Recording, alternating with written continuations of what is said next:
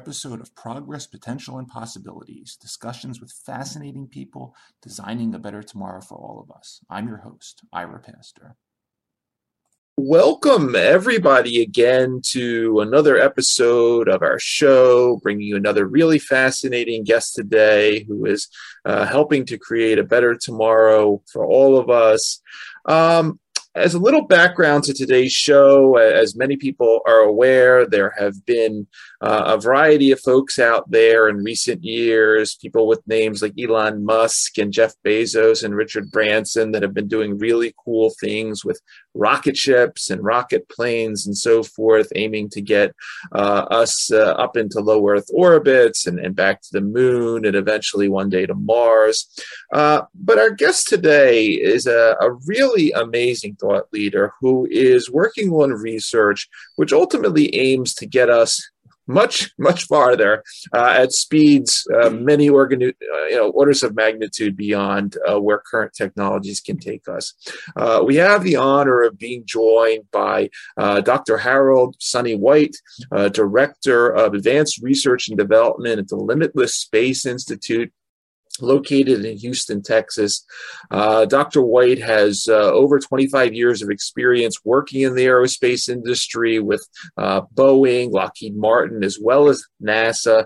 And his current role at the Limitless Space Institute, he leads all R&D work and established priorities for investigation and expenditures for their research programs. Dr. White obtains grants and other resources to support their R&D efforts, markets the Limitless Space Institute to major benefactors to increase their resources and the related R&D efforts, and ultimately arranges and conducts events, ensuring that appropriately related well-known individuals involved with the programs. Dr. White holds his PhD in physics from Rice University, master's in mechanical engineering from Wichita State University, bachelor's mechanical engineering, University of South Alabama. And Dr. White has been recognized many times over the span of his career for not just an excellent work ethic, exceptional technical skills, but his ability as a project manager and dedicated ultimately to the pursuit of human spaceflight. He was awarded the NASA Medal for Excellence and Achievement by the administrator for his role in getting the thermal protection system robotic inspection tools built, delivered, and certified to support the STS-114 space shuttle mission. He was awarded the Silver Snoopy Award by the Crew Office for his actions in discovery and disposition of critical damage to the robotic arm prior to STS-121, and received the NASA Spaceflight Awareness Honoree Award, STS-122 mission, one of the highest and most prestigious awards available to employees of NASA. He was also awarded the NASA Exceptional Engineer Achievement Medal for his role in exploring and incorporating advanced power and propulsion concepts into human spaceflight architectures. A lot of really interesting things we're going to be talking about, but Sonny White, thank you so much for taking the time to come on the show today. Hey, Ira, yeah, thanks for asking me to be on your show. It's always a treat to get a chance to talk with folks about some of the stuff that we're trying to pursue and champion here at Limitless Space Institute. So, thank you for being a communicator that tries to help engage with more people on some of these interesting topics. I think you cover a broad array of things, right? So I imagine you find yourself having to be an expert on lots of different stuff, depending upon whether it's a Monday or a Wednesday or a Friday and who you're talking to. I try my best, and one of the things I always look for on the show, and not just the cutting edge, but really the bleeding edge, and the people like yourself that are willing to take these risks in 2022 for things that I don't know if they're going to happen in 2052 or 2082 or when things are going to be happening, but people that are really willing to take these risks today and say, this is the research that we have to do. And obviously, you're right at the top of that list. So I'm so glad, Sonny, that to have you here.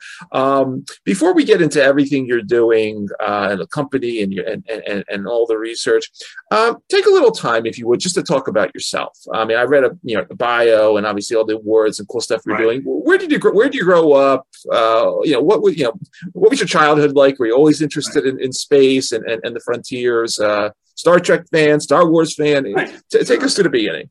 What's the people aspect of things, right? Exactly. My dad was in the military, so I've lived all over the U.S. But I spent a large portion of my young life in and around Washington, D.C. Grew up in Loudoun County, Virginia, if you will. and spent a lot of time going to the National Air and Space Smithsonian in DC, right there on the mall. This is before, I think, Udvar Hazy was actually there. This is back in the mid to late 80s. So I got plenty of opportunity to go to this beautiful museum that had all these amazing examples and illustrations of people accomplishing amazing things and overcoming all kinds of obstacles. And, you know, it's not interesting just from the standpoint, you know, you're looking at the X-15 or you're looking at the lunar module that landed on the surface of the moon or some of the capsules that went to space.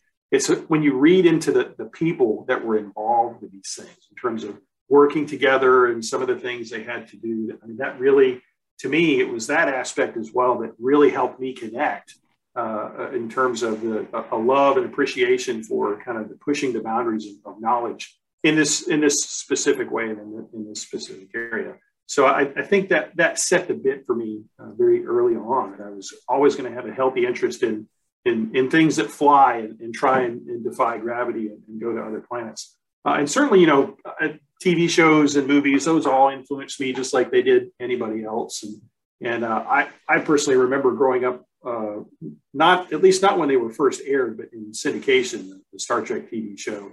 I remember growing up with that. And I think the Next Generation was towards early part of my college days. So I think those always colored my thoughts in terms of what might be possible and give a little bit of a hopeful vision for what a future could be at some point in time. So, you know, I always had a healthy love for technology and engineering. Even independent of that, I was, much to my parents' chagrin, always disassembling stuff. Not always successful at reassembling it, but you know, that's part of, I guess, the discovery process of trying to explore things in your world around you.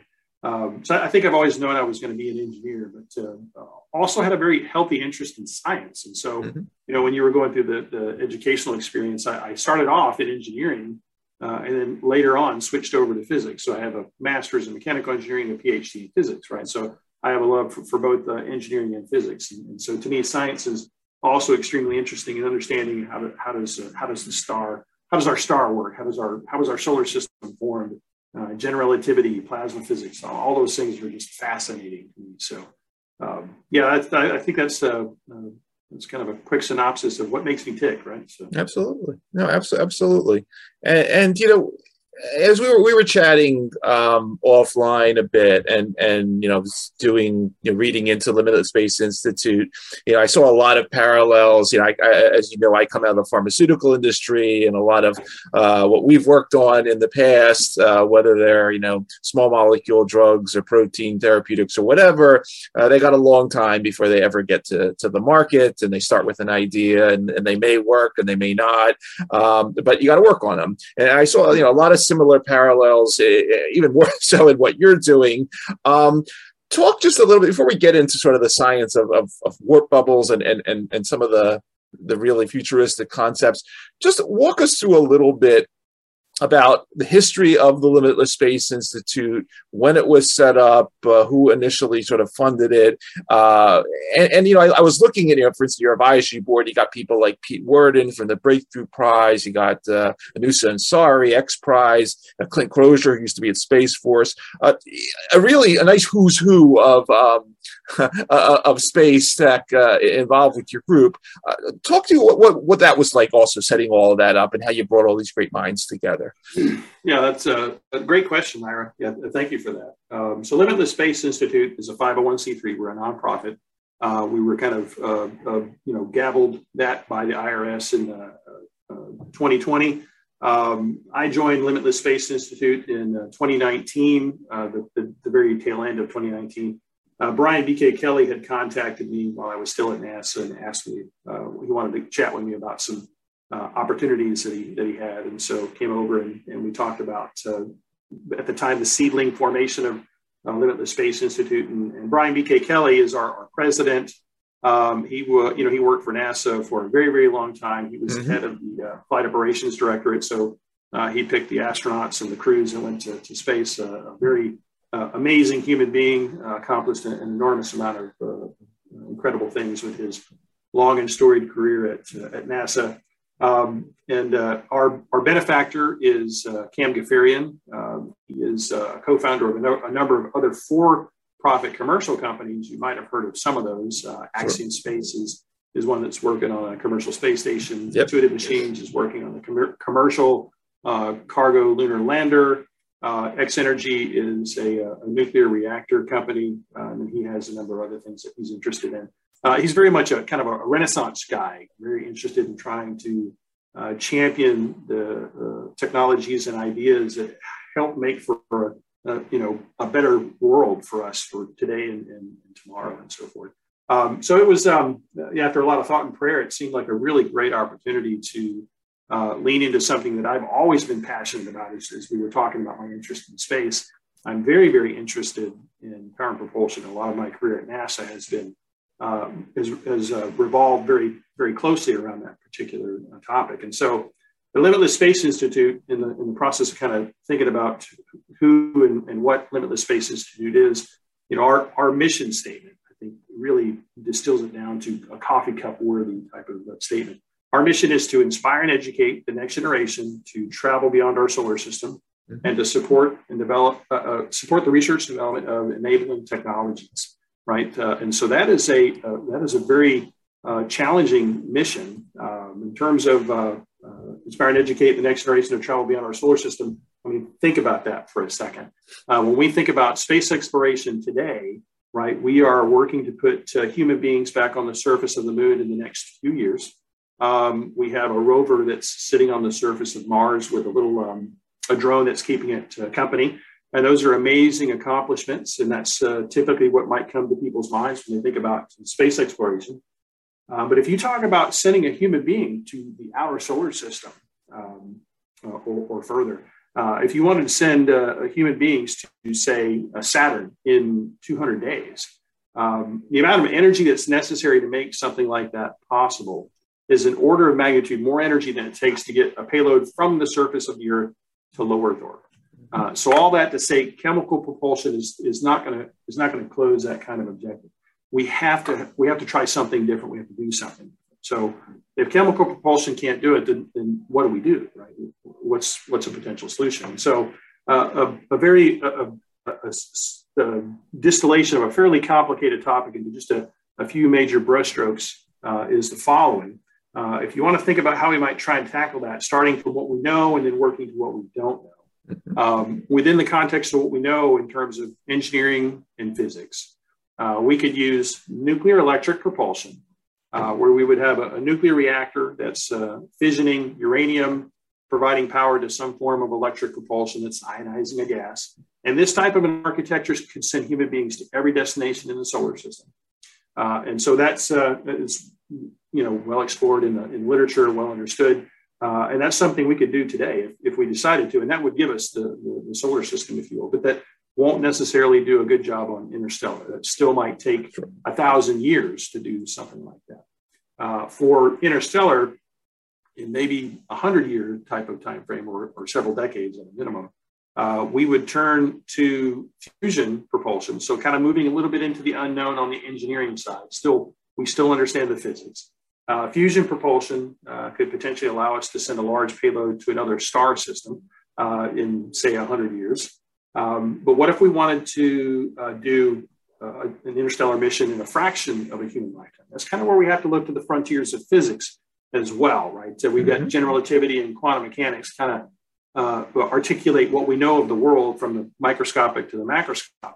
But those two theories are not compatible. So we know that we have yet to develop some kind of a generalized understanding. And so in the process of exploring those frontiers, maybe we can find new ways of doing things. We know the idea of the space warp is mathematically possible, but what do we build to make it manifest and real? So in the process of working on the frontiers of physics, maybe we can help better understand what that might need to look like, right? So that kind of frames our view of the trade space. There's lots of different things one could talk about, but that's just a good way to highlight some of the major things to think about. And so Limitless Space Institute, how do we kind of map that mission and vision into action, if you will?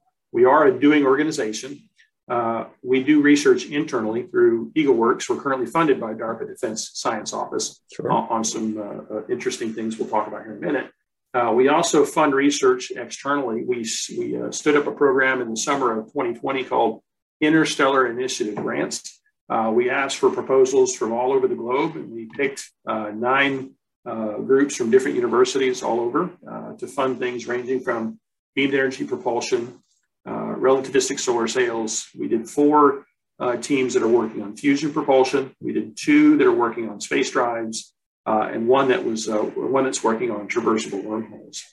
In addition to that, we commissioned a summer class this past summer that we did in partnership with the Initiative for Interstellar Studies, a week-long class on interstellar engineering, physics topics, and so forth. We'll probably teach it again in 2022. We'll also be standing up some programs this next year in 2022. Limitless Space Institute fellowships. We'll also do scholarships and something we'll call lab boosters. We might be able to fund some small things down at the high school level as well.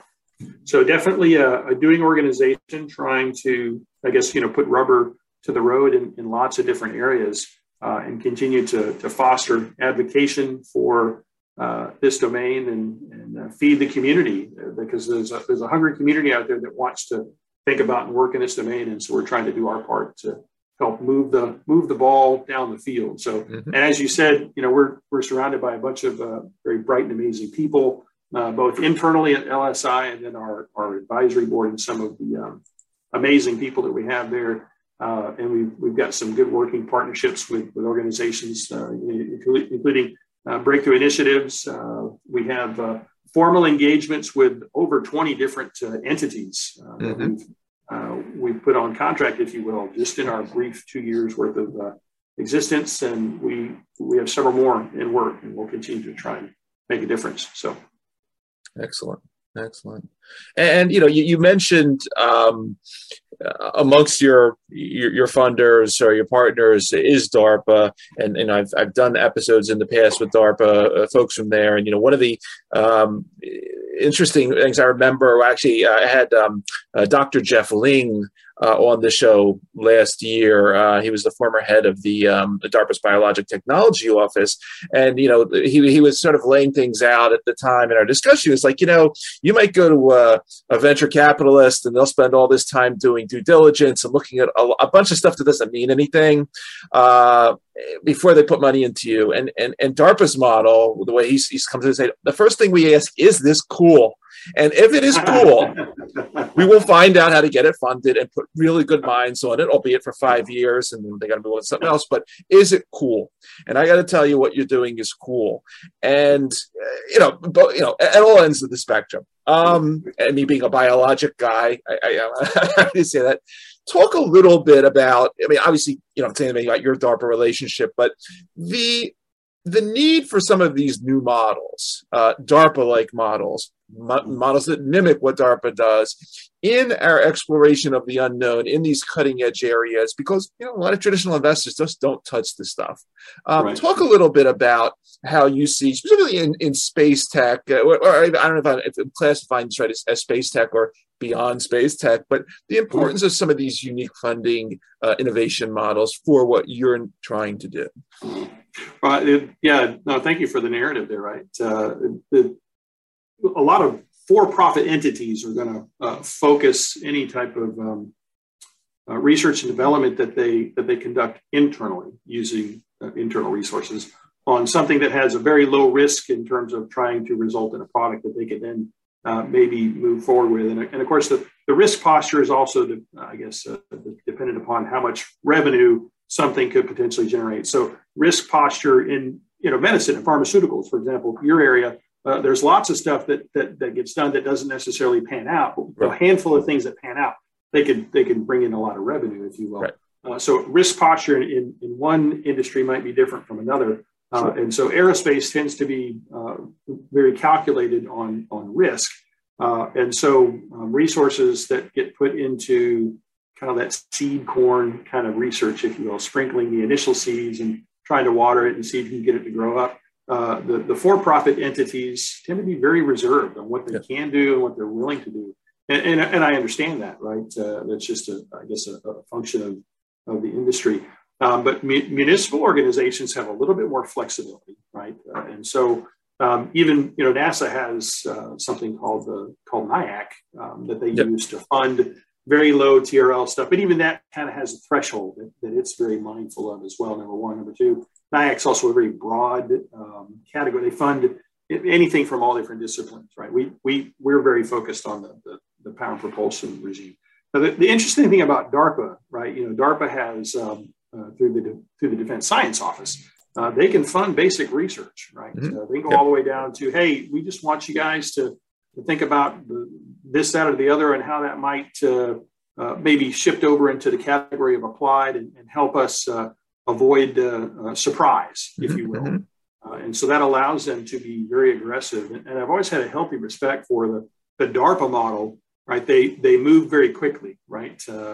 If something seems like it might be interesting, they're willing to take the risks, put in some resources into it, go through and do due diligence, and then look at it after some period of time and say, hey, we like that, we didn't like that. So then they can accomplish a lot with minimal amount of resources. And they also have, I think, a good model with the management process that they use in terms of DARPA PMs rolling in and off, in and out every like 5 years or something like that. So that keeps the organization vibrant and fresh and moving. So,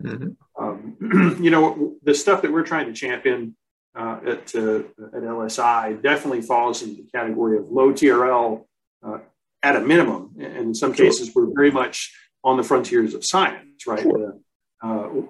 Trying to figure out what's beyond the two standard models of the microscopic and the macroscopic world, right? I mean, that is basic research, right? And so, and it requires people thinking about those types of things to be able to make progress. So, excellent. Sonny, last week, a lot of activity in the press about mentioning things, warp bubbles and accidental discovery warp bubbles and so forth. Once again, nothing confidential here, but talk a little bit about what you're discovering, what you've discovered, what you haven't discovered yet. I know you haven't found warp speed yet. Scotty, I need warp speed or we'll be dead. But talk a little bit about what this particular news was all about and right. No, that's so the work we're currently doing for DARPA Defense Science Office is we are working on a kind of that frontiers of physics type of mindset, filling in the gap between general relativity and quantum mechanics, if you will. Yep. We're exploring a model we call our dynamic vacuum model. We had done some previous work with DARPA when I was at NASA to develop and explore the model both in the lab and theoretically. In that case, we were studying how it pertains to modeling individual atoms. And so part of what we're doing now with DARPA DSO is we're taking those physics models and we're applying them to some microscopic, nanoscopic structures that we're learning how to make at the same time we're working on physics models, where we can try and predict how we think the quantum vacuum might respond to the presence of these microscopic and nanoscale structures. Now, the specific applications that we're trying to explore may have some implications for modest but persistent amounts of power. There may be the ability to generate a propulsive force, and so maybe it'll have an application as some kind of a space drive or a thruster. There may be some implications for communications and sensor systems. So now, switching gears a little bit, in the process of kind of exploring how the quantum vacuum responds to these structures, that's where the term accidental discovery kind of comes to mind. We were exploring some custom Casimir cavities that we were building that I'm going to use some hand puppets. Hopefully this will communicate well over Zoom. We were exploring some custom Casimir cavities where we have two plates that are very close to one another, and then we have three pillars that are in between those plates. And we were studying how the quantum vacuum responds around where the pillar is in between the two plates.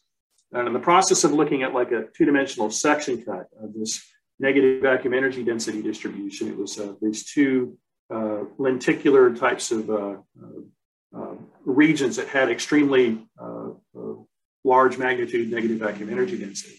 And so based on work I've done previously in the idea of a space war, I was looking at those distributions and saying that it kind of looks like what we might need for the idea of a space war. I wonder if we were to try and be more purposeful about how we structure the topology, could we get this really close? And so we went through the process of modeling a 1 micrometer diameter sphere surrounded by a 4 micrometer diameter cylinder. And in the process of doing that, we were able to show that this very tiny structure will manifest a toroidal ring of negative vacuum energy density that basically matches the requirements for the Alcubierre warp metric. So the Alcubierre warp metric is a metric that's kind of comes out of the formalism of general relativity, and it's a way to kind of capture the idea of being able to go to another star system in say months as opposed to decades.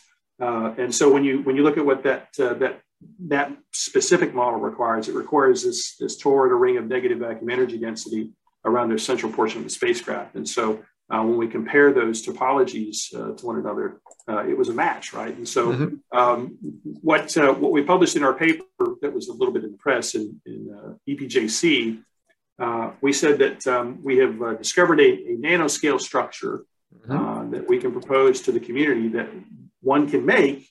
And if we make it, it's going to cause the quantum vacuum to respond in such a way that it will generate this ring of negative vacuum energy density such that it will manifest a nanoscale warp bubble, not an analog, right?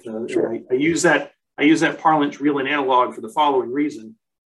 There's, people do work with things like analogs for black holes, if you will, acoustical black holes, where we study stuff in the lab that has characteristics that kind of look like the math and physics we see with black holes, but with sound waves instead. And so it's not really a black hole; it's just an analog, right? So sure. So that's why I think the specific choice of the word real in the literature, to make sure we're not confusing the physics community with what we're saying. So sure, absolutely.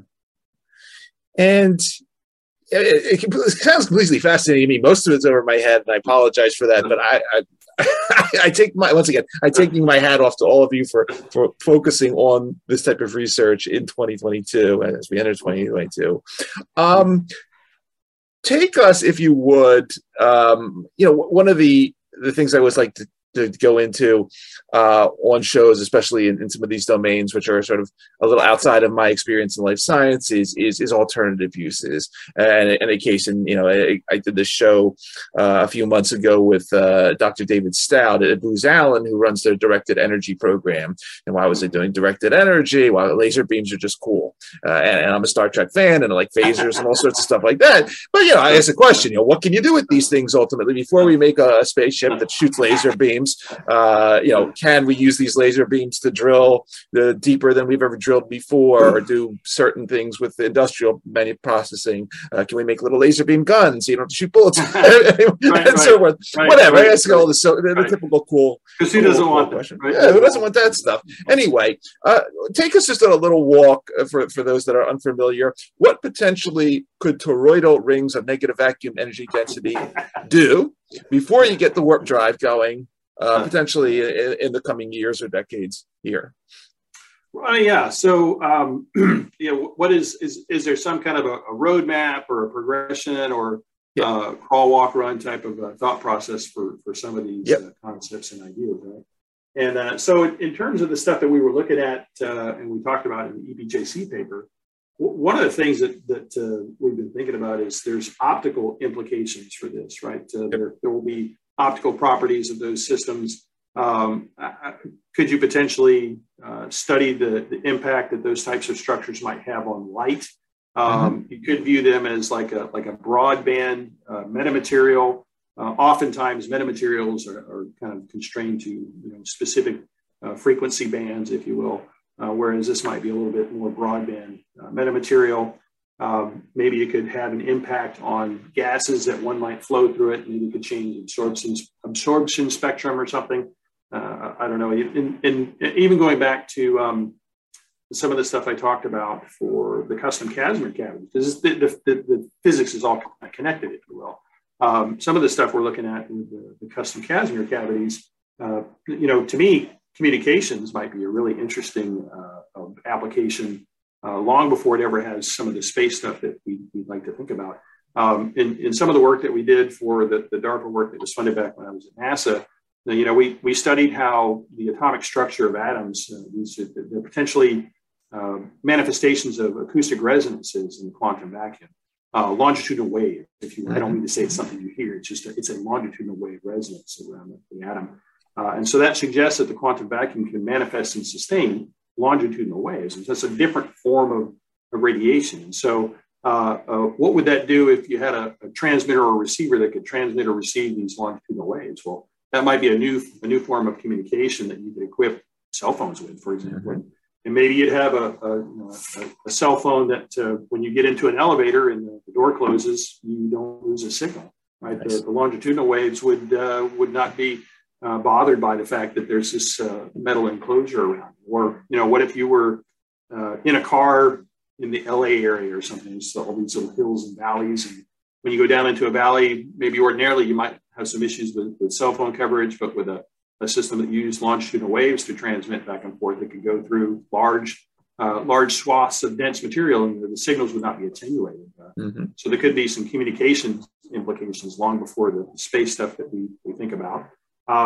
Longitudinal waves as a sensor system, right? It'll be able to see things that we currently cannot see with electromagnetic radiation, whether it's RF, X-rays, anything that falls in that category. Longitudinal waves will see things that transverse electromagnetic waves will not be able to see. So who knows what that might do for us in terms of, can we see things in the human body in a different way that might be useful to us and for any myriad of purposes, primarily probably related to health. Maybe there could be lots of things where that would be brought to bear and help us long before we would really get it to a point that we might use it in space. So there might be a lot of neat waypoints along the way in the process of trying to mature and explore the idea. And in a lot of cases, those waypoints they'll benefit us in the here and now. Yep. Right.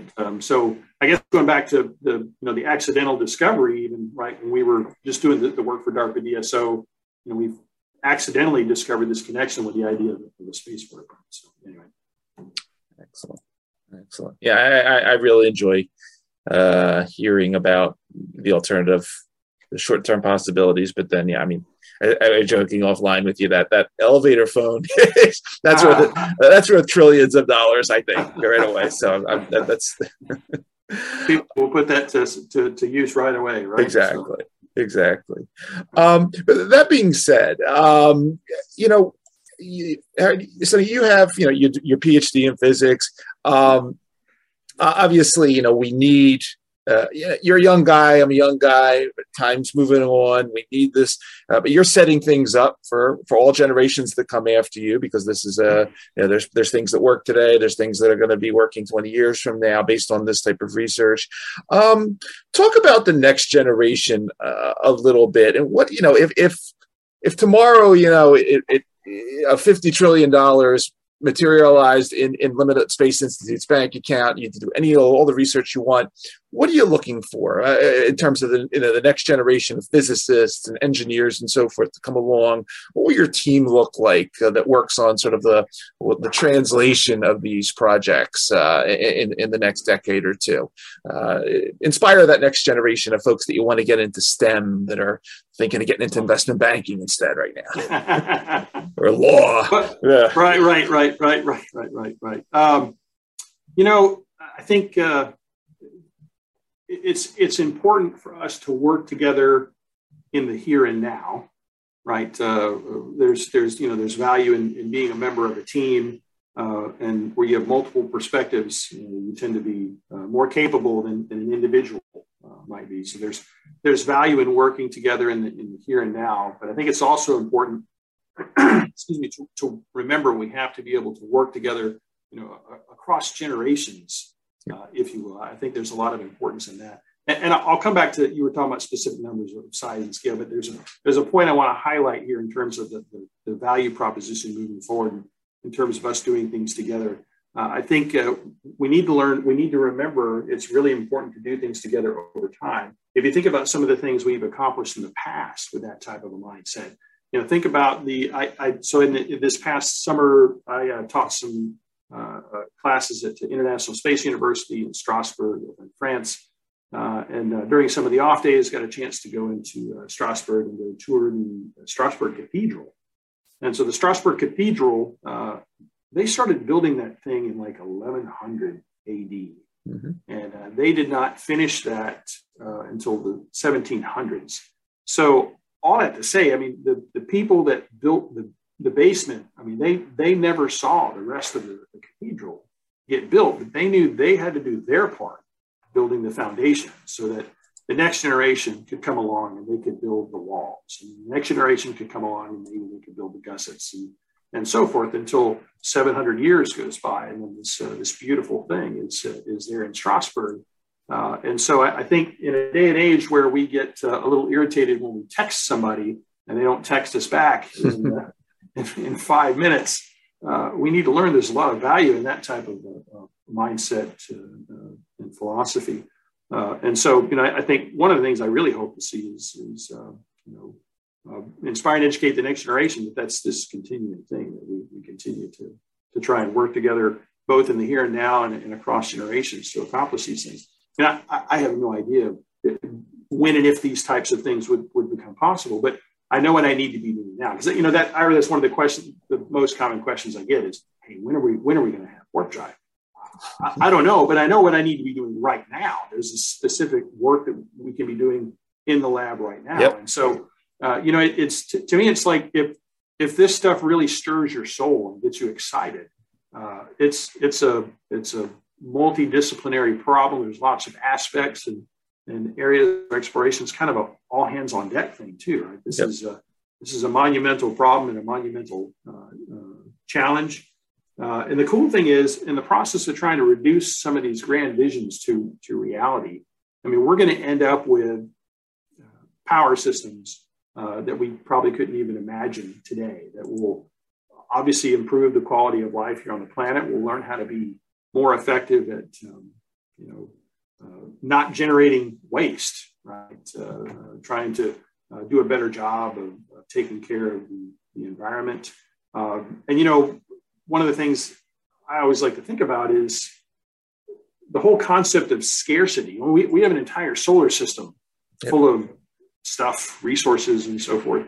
And having a solar system-wide community and culture, that would potentially change the very definition of scarcity for us as a species as well, right? So I think it's one of those things that in the process of trying to chase these amazing hopes and dreams and aspirations, they could really make life better for us here on Earth, right? I think there's no question that that would be an outcome of pursuit of these types of things. So all hands on deck, come join us. We need help, right? So absolutely.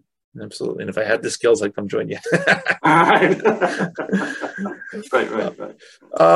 So continuing along that line with the $50 trillion you have in the bank, if the warp speed was to miraculously materialize in 2026 or whenever, with the money that we give you, where does Dr. Harold Sonny White want to? If I could send you anywhere in the cosmos today to check things out, you'll be safe and everything with all the right bells and whistles associated with this unique spacecraft. But where do you want to explore in the cosmos? Just the rings of Saturn, Andromeda. Where do you want to go? The Oort cloud. Right. Yeah, I think there's a lot of interesting stuff that's coming out of exoplanets. Right. Think about all the stuff that we've been able to discover. A whole bunch of stars in proximity to our star have all kinds of planets around them. A number of those are located in regions that we would kind of consider habitable, if you will. I think there's like an actual quotient that they use to identify those. But there's a number of planets that are around stars. And I think Proxima Centauri B is an exoplanet that's potentially in a habitable zone around Proxima Centauri. I think there's some speculation that I don't know if it's Alpha Cent A or Alpha Cent B, has an exoplanet that's potentially in a habitable zone, I would speculate they'll probably eventually find lots of these stars all have planets in the habitable zone. So there's probably no shortage of interesting places to go see if we had the capability to go there in person, if you will. In terms of, I think you had maybe asked this in an earlier question, where would I like to see resources put in terms of different areas for research? And I'll go back to the kind of that the 3 swim lane view that I gave you on ways to try and enable the ability to send human beings to the outer solar system and beyond. If you look at our portfolio now, it kind of matches that as well. We're putting resources in nuclear electric propulsion. We have a university partnership with Texas A&M. We're funding them to do a very detailed paper design on a micronuclear reactor that generates 1 megawatt electric of power. We're funding a number of researchers that are working in that fusion propulsion range. And then we have a number of folks that are also working in that, I call it the breakthrough category, the frontiers of physics. So in my mind, I think in terms of to bringing resources to bear, if we had even more resources, we would continue to do the same thing we're doing today. We put if you think of it like as a portfolio, if you will, we're putting resources in each of those categories, if you will. It's kind of a balanced portfolio, maybe a little bit more towards the fusion and breakthrough, because there are already municipal government organizations that are bringing money to bear for the nuclear reactor domain, but the fusion and breakthrough are the area where there's probably the greatest need.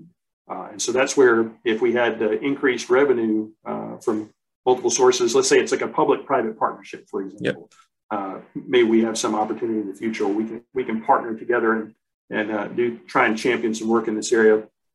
And then it would be something where we would try and continue to augment the resources that we're putting into those specific research categories. Got it.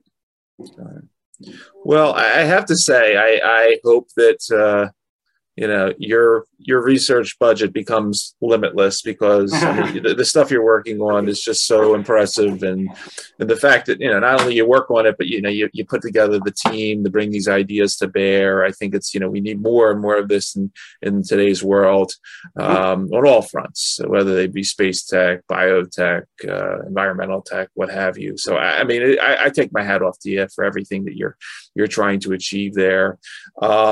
Any final messages for the audience? Anything that I didn't touch on, Sonny, that you wanted to mention? Please, give you the floor on the way out.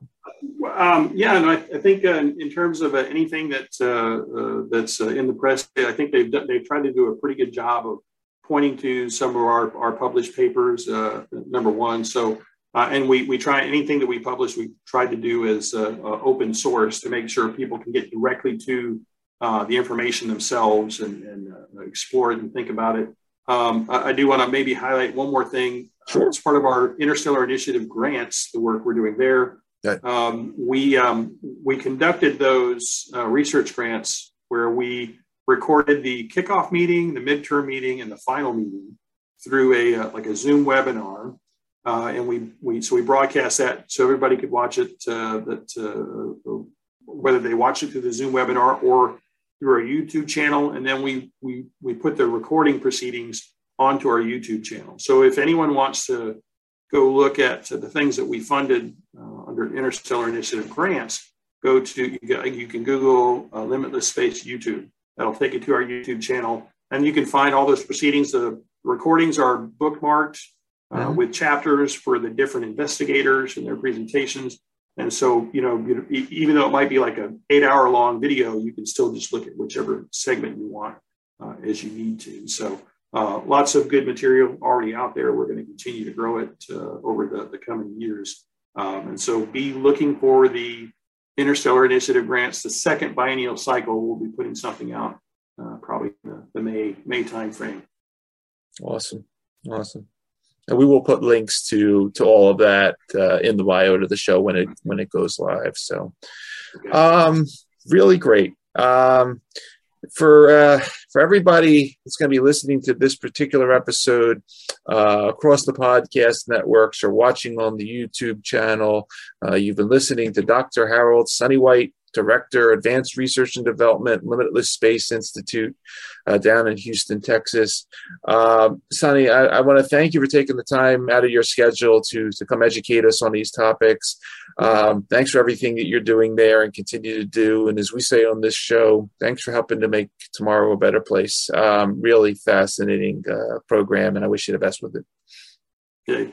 Thank you, Ira. I appreciate it. Godspeed. Godspeed.